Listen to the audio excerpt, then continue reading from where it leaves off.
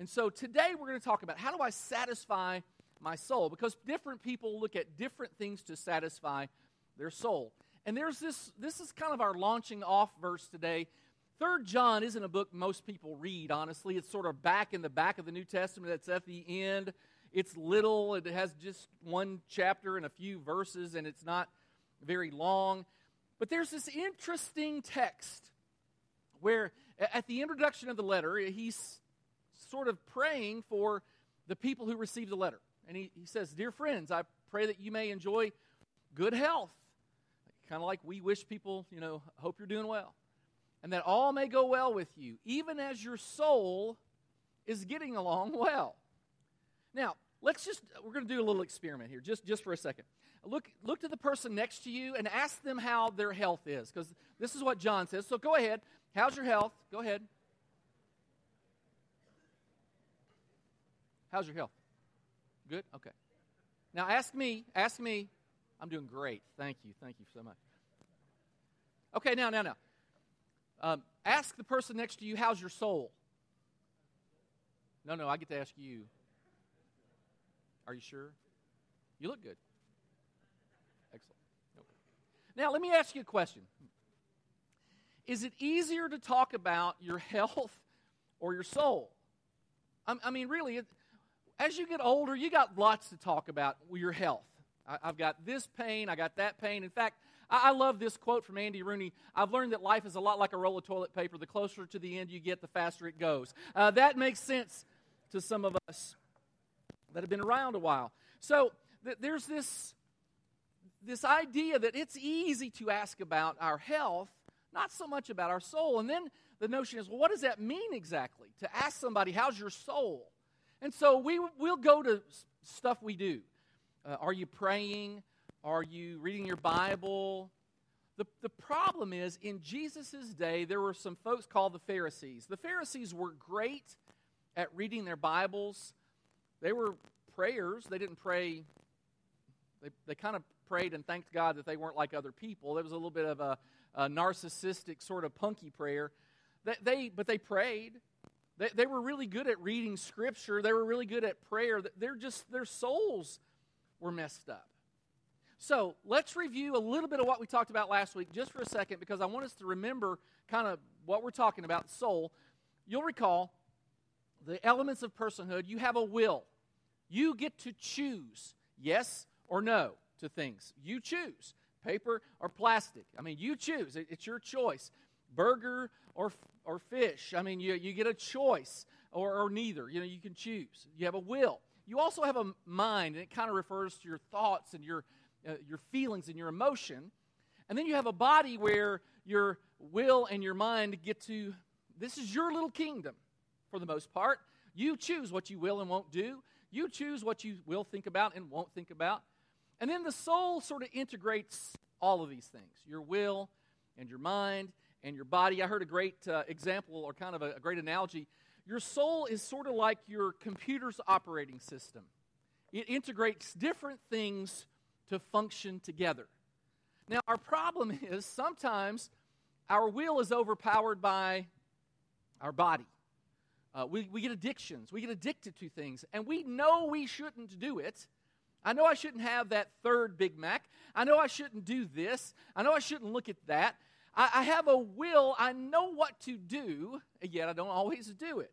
It's kind of, I take comfort in the fact that Paul, who was this great Christian, in Romans 7, he says, there's stuff I know to do, and I don't do it. And there's stuff I know I shouldn't do, and I do it anyway. So it kind of gives me a little bit of comfort. I'm not the only one. Now, when biblical writers are talking about the soul, it's kind of interesting. Sometimes they do it in third person. Let me give you a couple examples. Bless the Lord, O my soul. Or, why are you in despair, O my soul? As if sort of like, it's like a different entity. It is this important, it's the most important part of who you are. It's your soul. Now, let me tell you a story. When I was a youth, probably 17, 18 years old, I can't remember exactly, but our youth group, we were from Kentucky, so my youth group took a trip to Cumberland Falls. It's a huge waterfall in Kentucky. I think it's the second largest fall behind Niagara Falls in the eastern United States. Beautiful, just a beautiful place to hike, and it's just wonderful. We went in spring, and so the water was ice cold, and we were hiking, and as young people are wont to do, especially boys, we were climbing on stuff, and there was this massive boulder, 40, 50 feet tall, right next to the water. Sort of, you have land on one side, this big boulder, and then Cumberland River on the other side. And we climbed to the top, me and my buddies, and I've got one friend named Mark Atwood. He's still a friend of mine, although after I tell you this story, it took me a while to get over this. Anyway, we get to the top, and I'm kind of looking over at the water, and Mark says to me, this is something men are going to understand. Mark said, you can't go down that side. Like, oh, no, you didn't. I mean, it's like that moment, right, where you're not the boss of me, Mark Atwood. By golly, I'm going to go down that side. I'm going to show you that I can go down that side next to the river that's ice cold. And so I start to climb down this boulder. I get about halfway down, and then I look, and there's really nowhere to go other than water. So Mark was right. At this point, you kind of swallow your pride, and you're hoping Mark has gone, so that when you climb back out, nobody sees it. That's kind of my hope. There's a little problem. It's called gravity. So I'm on the side of this rock, and I'm halfway down, and I try to climb back up.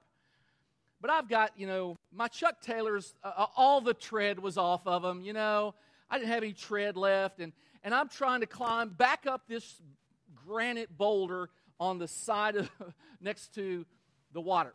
Now, gravity took over. You've experienced this, and I start to slide. Now, I'm kind of gripping. It kind of reminds me of one of those Wile E. Coyote things. I'm gripping, and I'm sliding and gripping, and I can feel like the skin coming off my fingers. And I'm at some point you resign yourself to the fact I'm about to hit water. Water is inevitable for me. Now, I'm calculating. Okay, how deep can it be? Right? I mean, how deep can it be? It's right. Here's this rock, there's the shore, and I'm out a little bit, but I'm not out that far. How deep can it be? And so I just sort of chill.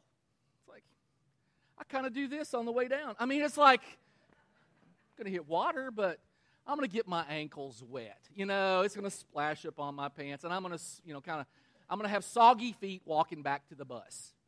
How deep can it be? Well, as I go into the water, I'm expecting to stop, and when it got to my knees, and then my waist, and then my shoulders, and when it got over my head, it was deeper than I thought. It was colder than I thought. Have you ever polar bear plunged? I did it before it was popular. I invented it, actually. So I get in this, it is so stinking cold that it's like somebody gut punches you. You have breath. And I remember coming out of the water as fast as I could. I grabbed hold of something, the first thing I could grab hold of, and I pulled my knees up to my chest just so I could breathe. It was that cold. And the point of the story is this. It was deeper and more daunting than I anticipated. And our souls they're deeper than sometimes we think. Now, I'm a pretty happy guy. I try to, I enjoy life. The joy of the Lord will be your strength. It's kind of my theme verse in life. I enjoy having a good time, but I know this. The soul is deeper than that. Sometimes you have to kind of just get serious. So here's a truth that we need to understand.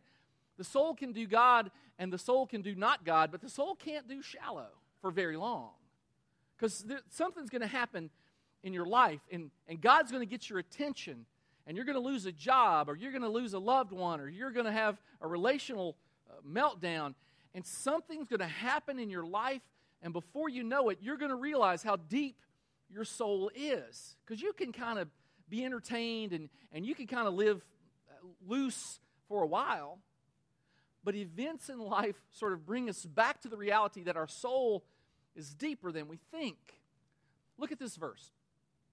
I will make my dwelling. This is God speaking of his own soul. Super interesting. Over 20 times the Bible talks about God's own soul. I will make my dwelling among you, and my soul, God's soul, will not reject you. I'll also walk among you and be your God, and you shall be my people. The soul, even God has this amazing thing called the soul. And we use the word soul. Last week we talked about, we've sort of substituted the word self for soul, but soul has a depth that the word self just doesn't convey. Now, what's super interesting to me as I've been studying this, when the Bible talks about the word soul, it really uses, I'll show you the word. The word is nephesh. Used 755 times. You almost always see the word soul as it relates to a craving or a hunger. The Hebrew mind, they're very literal. And so they would talk about my soul hungers or my soul thirsts because, in fact, the word nephesh is sometimes even translated stomach or mouth because they were literalists. They were showing you it's a striving after something. Look at Ecclesiastes. Better to be content with what your eyes sees than for your soul to constantly, what's the word? Crave more. Better to be settled. Better to be satisfied, content. There's an Old Testament story in Genesis of a guy named Shechem. And Shechem has a desire for Dinah. In fact, it says his nephesh craved her. It's a horrible story. His soul is not getting along very well. His nephesh sort of gets away with him, gets away from him. Now, in our day, we'll talk about words like obsession. We sort of use therapeutic language because it makes us maybe more comfortable. But the soul is this precious little thing that can easily get off, and we can crave the wrong things. And so today, we're going to talk about what do we do to satisfy our soul. You may never hear anything more important in all your life because people are searching for their souls to be satisfied. So let's just sort of jump into it. In order to pursue soul satisfaction, number one, I've got to acknowledge and confess that I have chronic dissatisfaction. The word chronic, you know what that means. It is kind of constant. Look at this verse in Habakkuk. Habakkuk isn't a prophet that we look at much, but look, something is not right in his soul. Wine betrays the proud man who is always restless. He has a big appetite. It is like the deep, dark pit of the dead. Like death, he is never satisfied. We see it all the time in people, that this dissatisfaction. Take work, for example. The vast majority of people don't enjoy their jobs. They don't like what they do. The great theologian Drew Carey, you've heard of him, right? Drew Carey said, you hate your job? There's a support group for that. It's called Everybody, and they meet at the bar every night. We sort of just hate our jobs sometimes. Forbes magazine did a study of the happiest jobs and the unhappiest jobs. Just real quickly, kind of talk amongst your neighbors. Guess which is the happiest job out there? Go ahead. Just take a second. Happiest job. It's not preaching, by the way.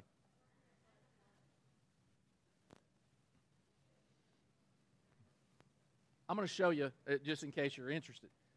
Okay, top five. Recruiters, full stack developers. It has something to do with pancakes, I think. Research assistant, loan officer, executive chef. Now, what's interesting about this? I mean, kind of look at the list just for a second. These aren't the highest paying jobs. I mean, they're okay. They're good jobs. They're not the highest paying jobs.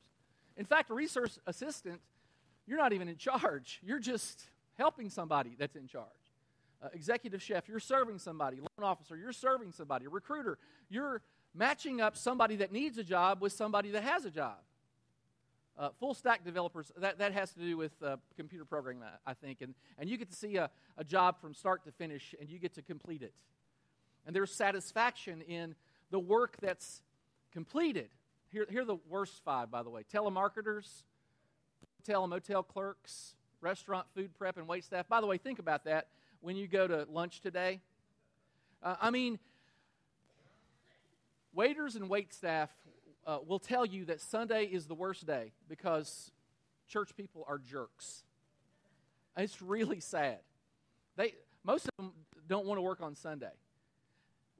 We're demanding, and we leave bad tips. What a great testimony for Christ, right? So think about that. They don't like their job anyway. It's tough work. Aircraft cargo handlers. I don't know why that wouldn't be too great. I mean, you get to be out in the sun. It's beautiful. And maids and housekeepers. It's interesting to me. Look at this text. There is nothing better than to enjoy good food and drink and to find satisfaction in work.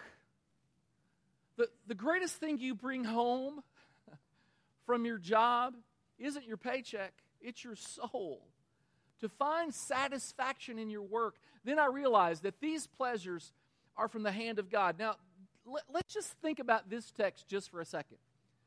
There's nothing better than to enjoy food and drink and your job.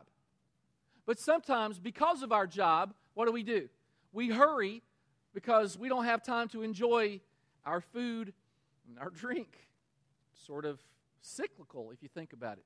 So, we're going to do, the Bible doesn't say this, but you've heard this expression, confession is good for the soul. You've heard that, right? We're going to have a mass confession right now, okay?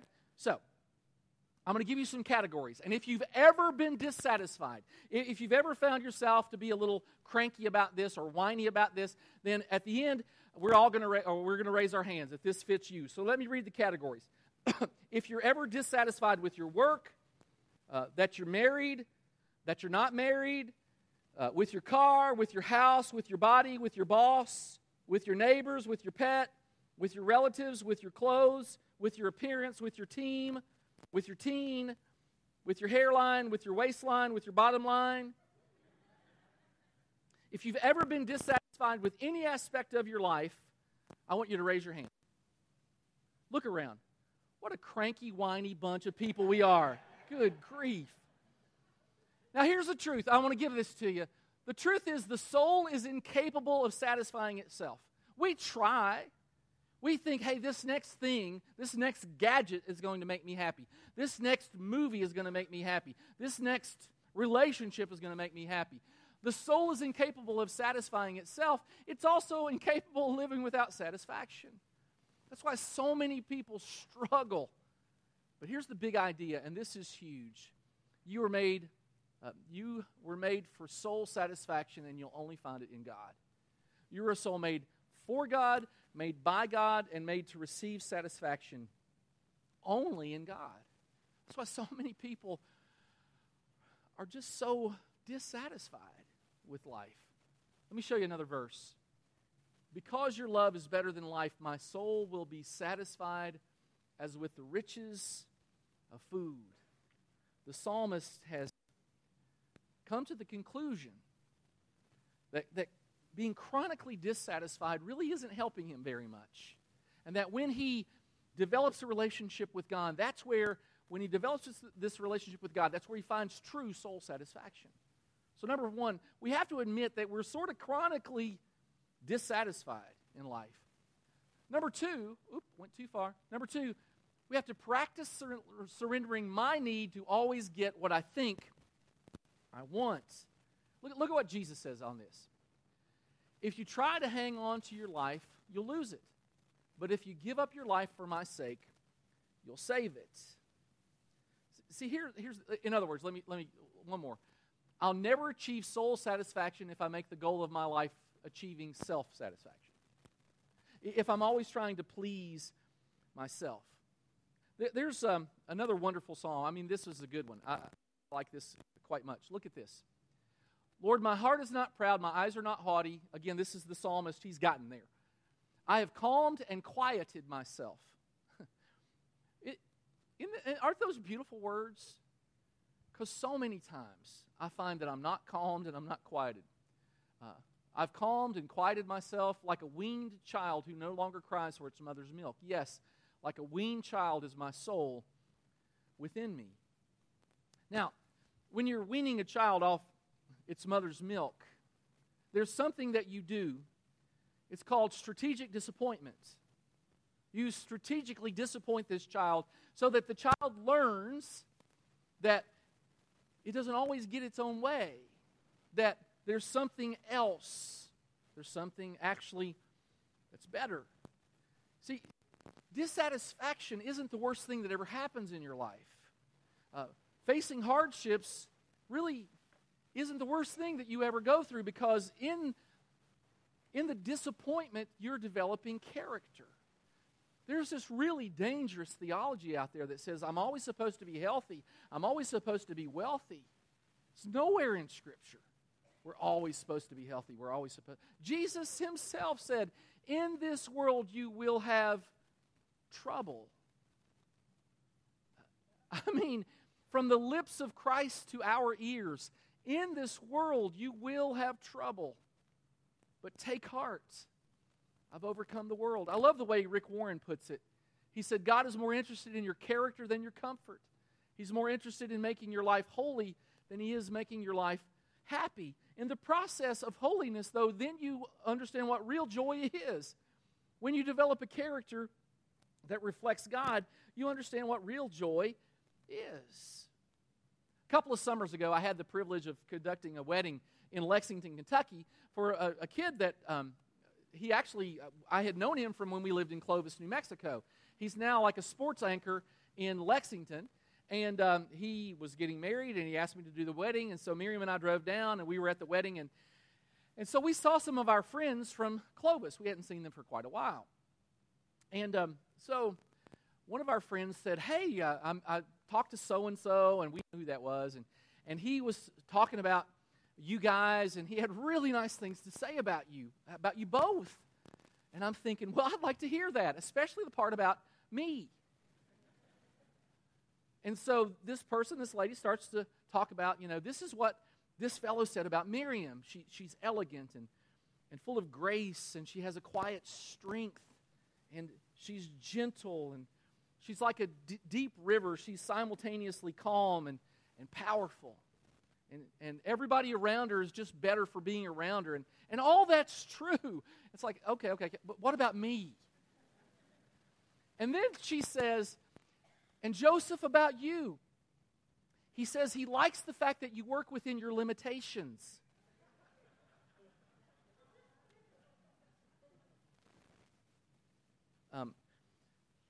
Have you ever wanted to smack somebody? I mean, really you want to smack them? In the love of Jesus. Slay them in the Spirit. You know what I'm saying? It's like, I don't want to be known for working within my limitations. I want what she was getting. We're hyper competitive. Look at this cartoon.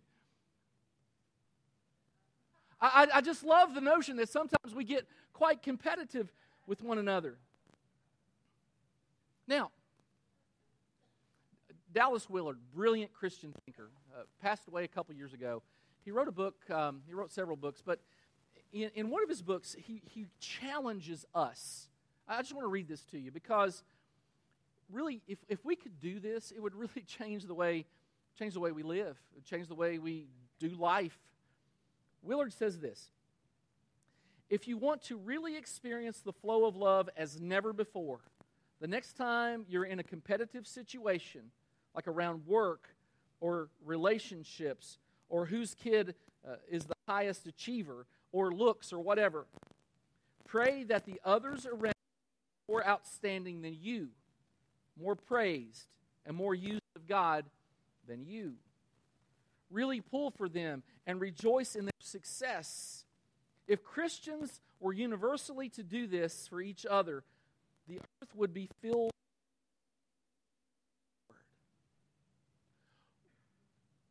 We're commanded to rejoice with those who rejoice. This is God's design for us. And while it is quite difficult, our soul satisfaction isn't built on victories, accomplishment. It's built on developing a character that looks like Christ. Let me go to number 3. In order to pursue soul satisfaction, I must, number 3, realize that my soul is more satisfied when it's less preoccupied. I've got too much of me going on that I'm not going to be really satisfied. Look at a couple of texts here from Isaiah. Come, everyone who thirsts to the waters. There it is again. This imagery of being filled physically kind of goes with the soul satisfaction. Come, he who has no money, buy and eat. Yes, come, buy wine and milk without money and without price. Why do you spend money for that which is not bread, and labor for that which does not satisfy? Listen diligent to me, and eat that which is good, and let your soul delight itself in richness. Turn your ear and come to me. Hear, and your soul will live. God says the wrong approach to soul thirst is through human achievements. It's like we got to do stuff in order to be happy with our lives. Look at this. Soul satisfaction is not about me acquiring the right stuff, the right things. It's about me acquiring the right soul. My soul is what's important. In the Old Testament, it was never, in that era, it was never taught by any culture that you put yourself in another person's shoes. You looked out for number one, you conquered, that's the way you had success, that's the way you proved what a big person you were. And yet, in the Old Testament, you see these words. God says to his people, you shall not oppress a stranger, since you yourselves know the feeling of a stranger, for you were also strangers in the land of Egypt. There's this notion that we put ourselves in the other person's shoes. And this week, we should begin to remember that every encounter we have with every person that we encounter is an encounter with someone who has a soul. The people you like, the people you don't like have a soul. The people you agree with and the people you disagree with have a soul. White people, black people, brown people have souls. Republicans, Democrats have souls. When we start to look at, I was reminded this week that fans and UNC fans have souls. Tiny, crusty, tepid little souls. But they're still there. Still there. If we could get to the place where every conversation we had, when people disappoint you, people driving in the left lane have souls. As hard as it is to believe. They're sinners, and it is sin. But they have souls. We have to remember this. When you place an order in it and you're dissatisfied with what you've received or the service, those people have souls. And you getting your way or you having your say is much less important than their soul. These people are precious. Every person to Christ is precious, and therefore to us should be precious too. Which leads me to the last point. In order to pursue soul satisfaction, I've got to know that the ultimate issue in the universe is not my satisfaction, but Christ's satisfaction, God's satisfaction. In Luke chapter 12, let me read a little bit to you. Jesus tells this story. This guy has great accomplishment. He has a windfall in life. And then Jesus tells this parable. The ground of a certain rich man produced a good crop. And he thought to himself, what shall I do? I have no place to store my crops. Then he said, this is what I'll do. I'll tear down my barns and build bigger ones. And there I will store all my grain and all my goods. And I'll say to myself, you have plenty of good things laid up for many years. Take it easy. Take life easy. Eat, drink, and be merry. And then we get to verse 20. But God said to him, you fool, this very night your soul is required of you.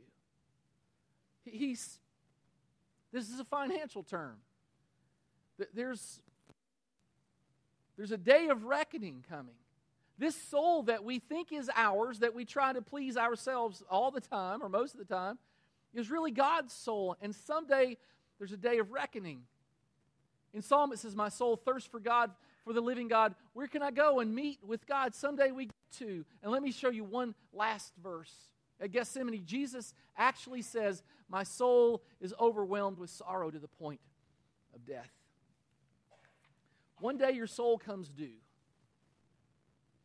One day, we end this existence and we enter the next. And our soul is carried to God. We have an encounter.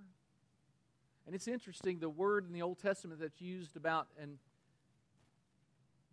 eternity apart from God is abusos, from which we get the word abyss, which means deep and dark and empty. And someday,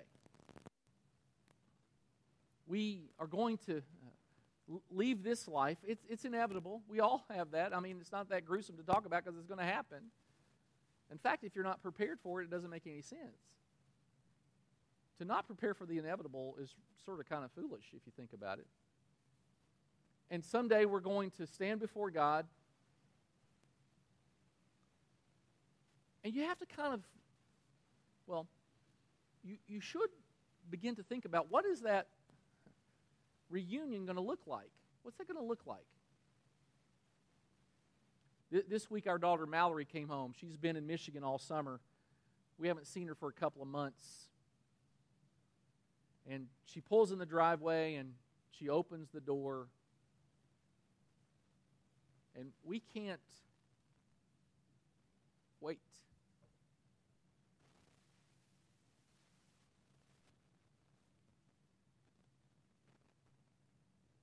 And as a dad, I watch my wife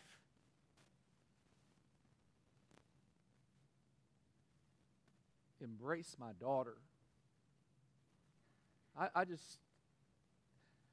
It was this kind of holy moment. And I knew this part of the sermon was coming up, and I thought, when I get to heaven, I hope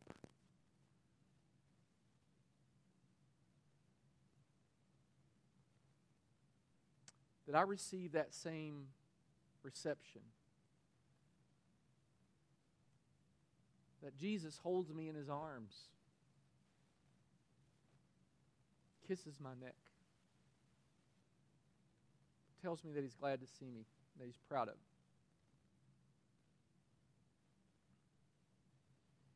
Our soul was made for so much more than just this. Cars and homes, jobs and money, food. Our soul was made by God, it was made for God, and it was made to find satisfaction only in God. Father, we thank You that we're reminded today that our soul is on loan, that we have a responsibility, that we're called to not self-satisfaction, but soul satisfaction, and that we can only find that in our developing relationship with You. Father, this week as we encounter disappointment and hard times, I pray that we can be reminded that these things help mold our character. They're not to be avoided at all costs. They're to be learned from, and they're to be gotten through with Your help. We thank You for those learning experiences, and we pray that we might grow, that our character might deepen because of them. We thank You for how much You love us. We thank You that even Christ understood what it meant for a soul to be in despair.